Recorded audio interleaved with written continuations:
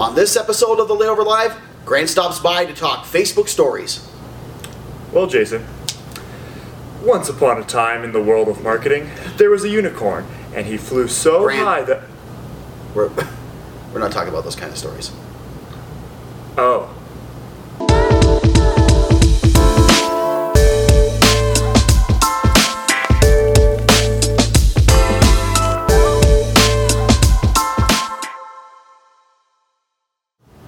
Hello everyone and welcome to episode 53 of the Layover Live, where we bring you the top article from the Layover each week.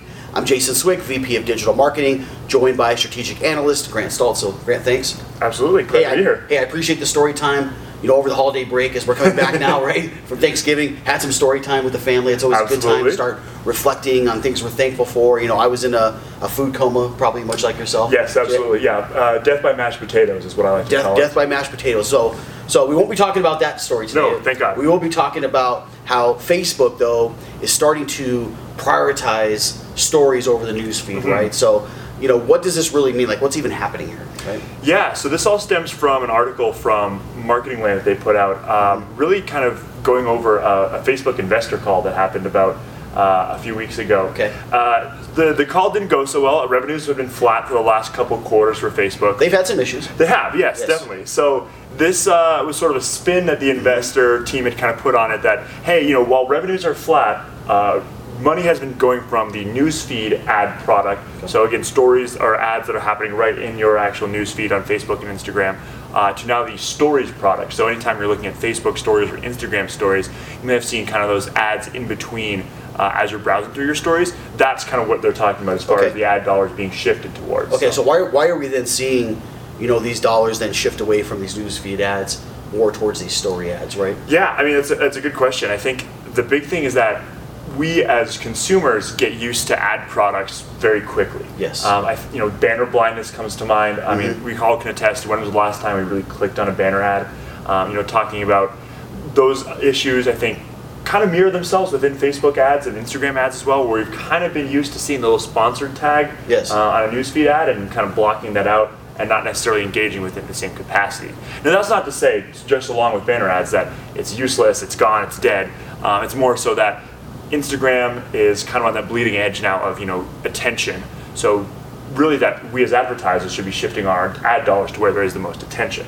So, yeah, absolutely. That's always a good strategy, right? Exactly. And as you work in the strategy world, that makes a lot of sense because, you know, as marketers over time, you know, what was really like new and cool a few years back, all marketers start to jump in and we like to ruin everything, right? By just throwing stuff, everything at it. So, you know, many of these platforms, Facebooks of the world, the Googles of the world, have to find new and creative ways to be able to get your message in front of advertisers, but then also grow revenues at the same time. They're a business at the end of the day. Absolutely. Right? And I mean, that's, I think, the beauty, I mean, the blessing and the curse of digital marketing is so much of it is ROI based. Absolutely. So if you as a business owner, you know, as a customer of these ad platforms aren't receiving the ROI that you want to, you know, you'll go somewhere else. Yeah. So it's in both your best interest and Facebook's best interest to, you know, keep having these new ad platforms and, again, make them valuable to you as an advertiser. Yeah, so what does the shift then in these story ads mean across Facebook and Instagram, right? Yeah, I mean, I think the big thing there is that really now, instead of sometimes just the, you know, 120 lines of text, the ad headline, and a picture, we now have kind of the opportunity to be a little more creative, actually. You know, a lot of these are really just short hits that you might be able to get in front of a consumer for. So it's figuring out how to best get that little bit of attention in the few seconds that you might have them.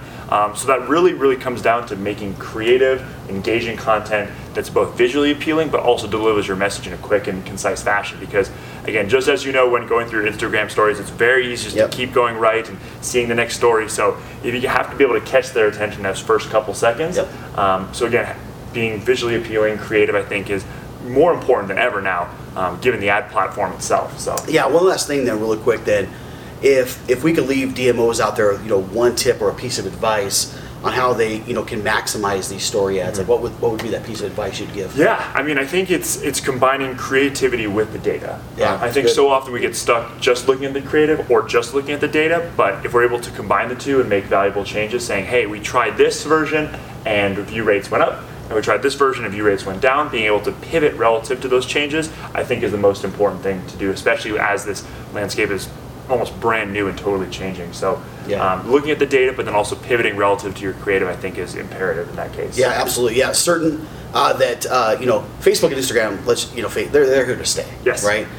Things are going very, very well for both. They're running into some bumps in the road along the way, but we need to be able to evolve because that's where our audience is spending a lot of their time. Absolutely. So Grant, thanks for stopping by. Of course. Providing that information. Something to keep on, as Grant mentioned, with a piece of advice, always be testing and iterating to see what's working best, to see what performance is, because creative's excellent when it's coupled with data, allows you to make much better decisions from a marketing standpoint. So thanks everyone for tuning in each and every week, and we'll see you next time.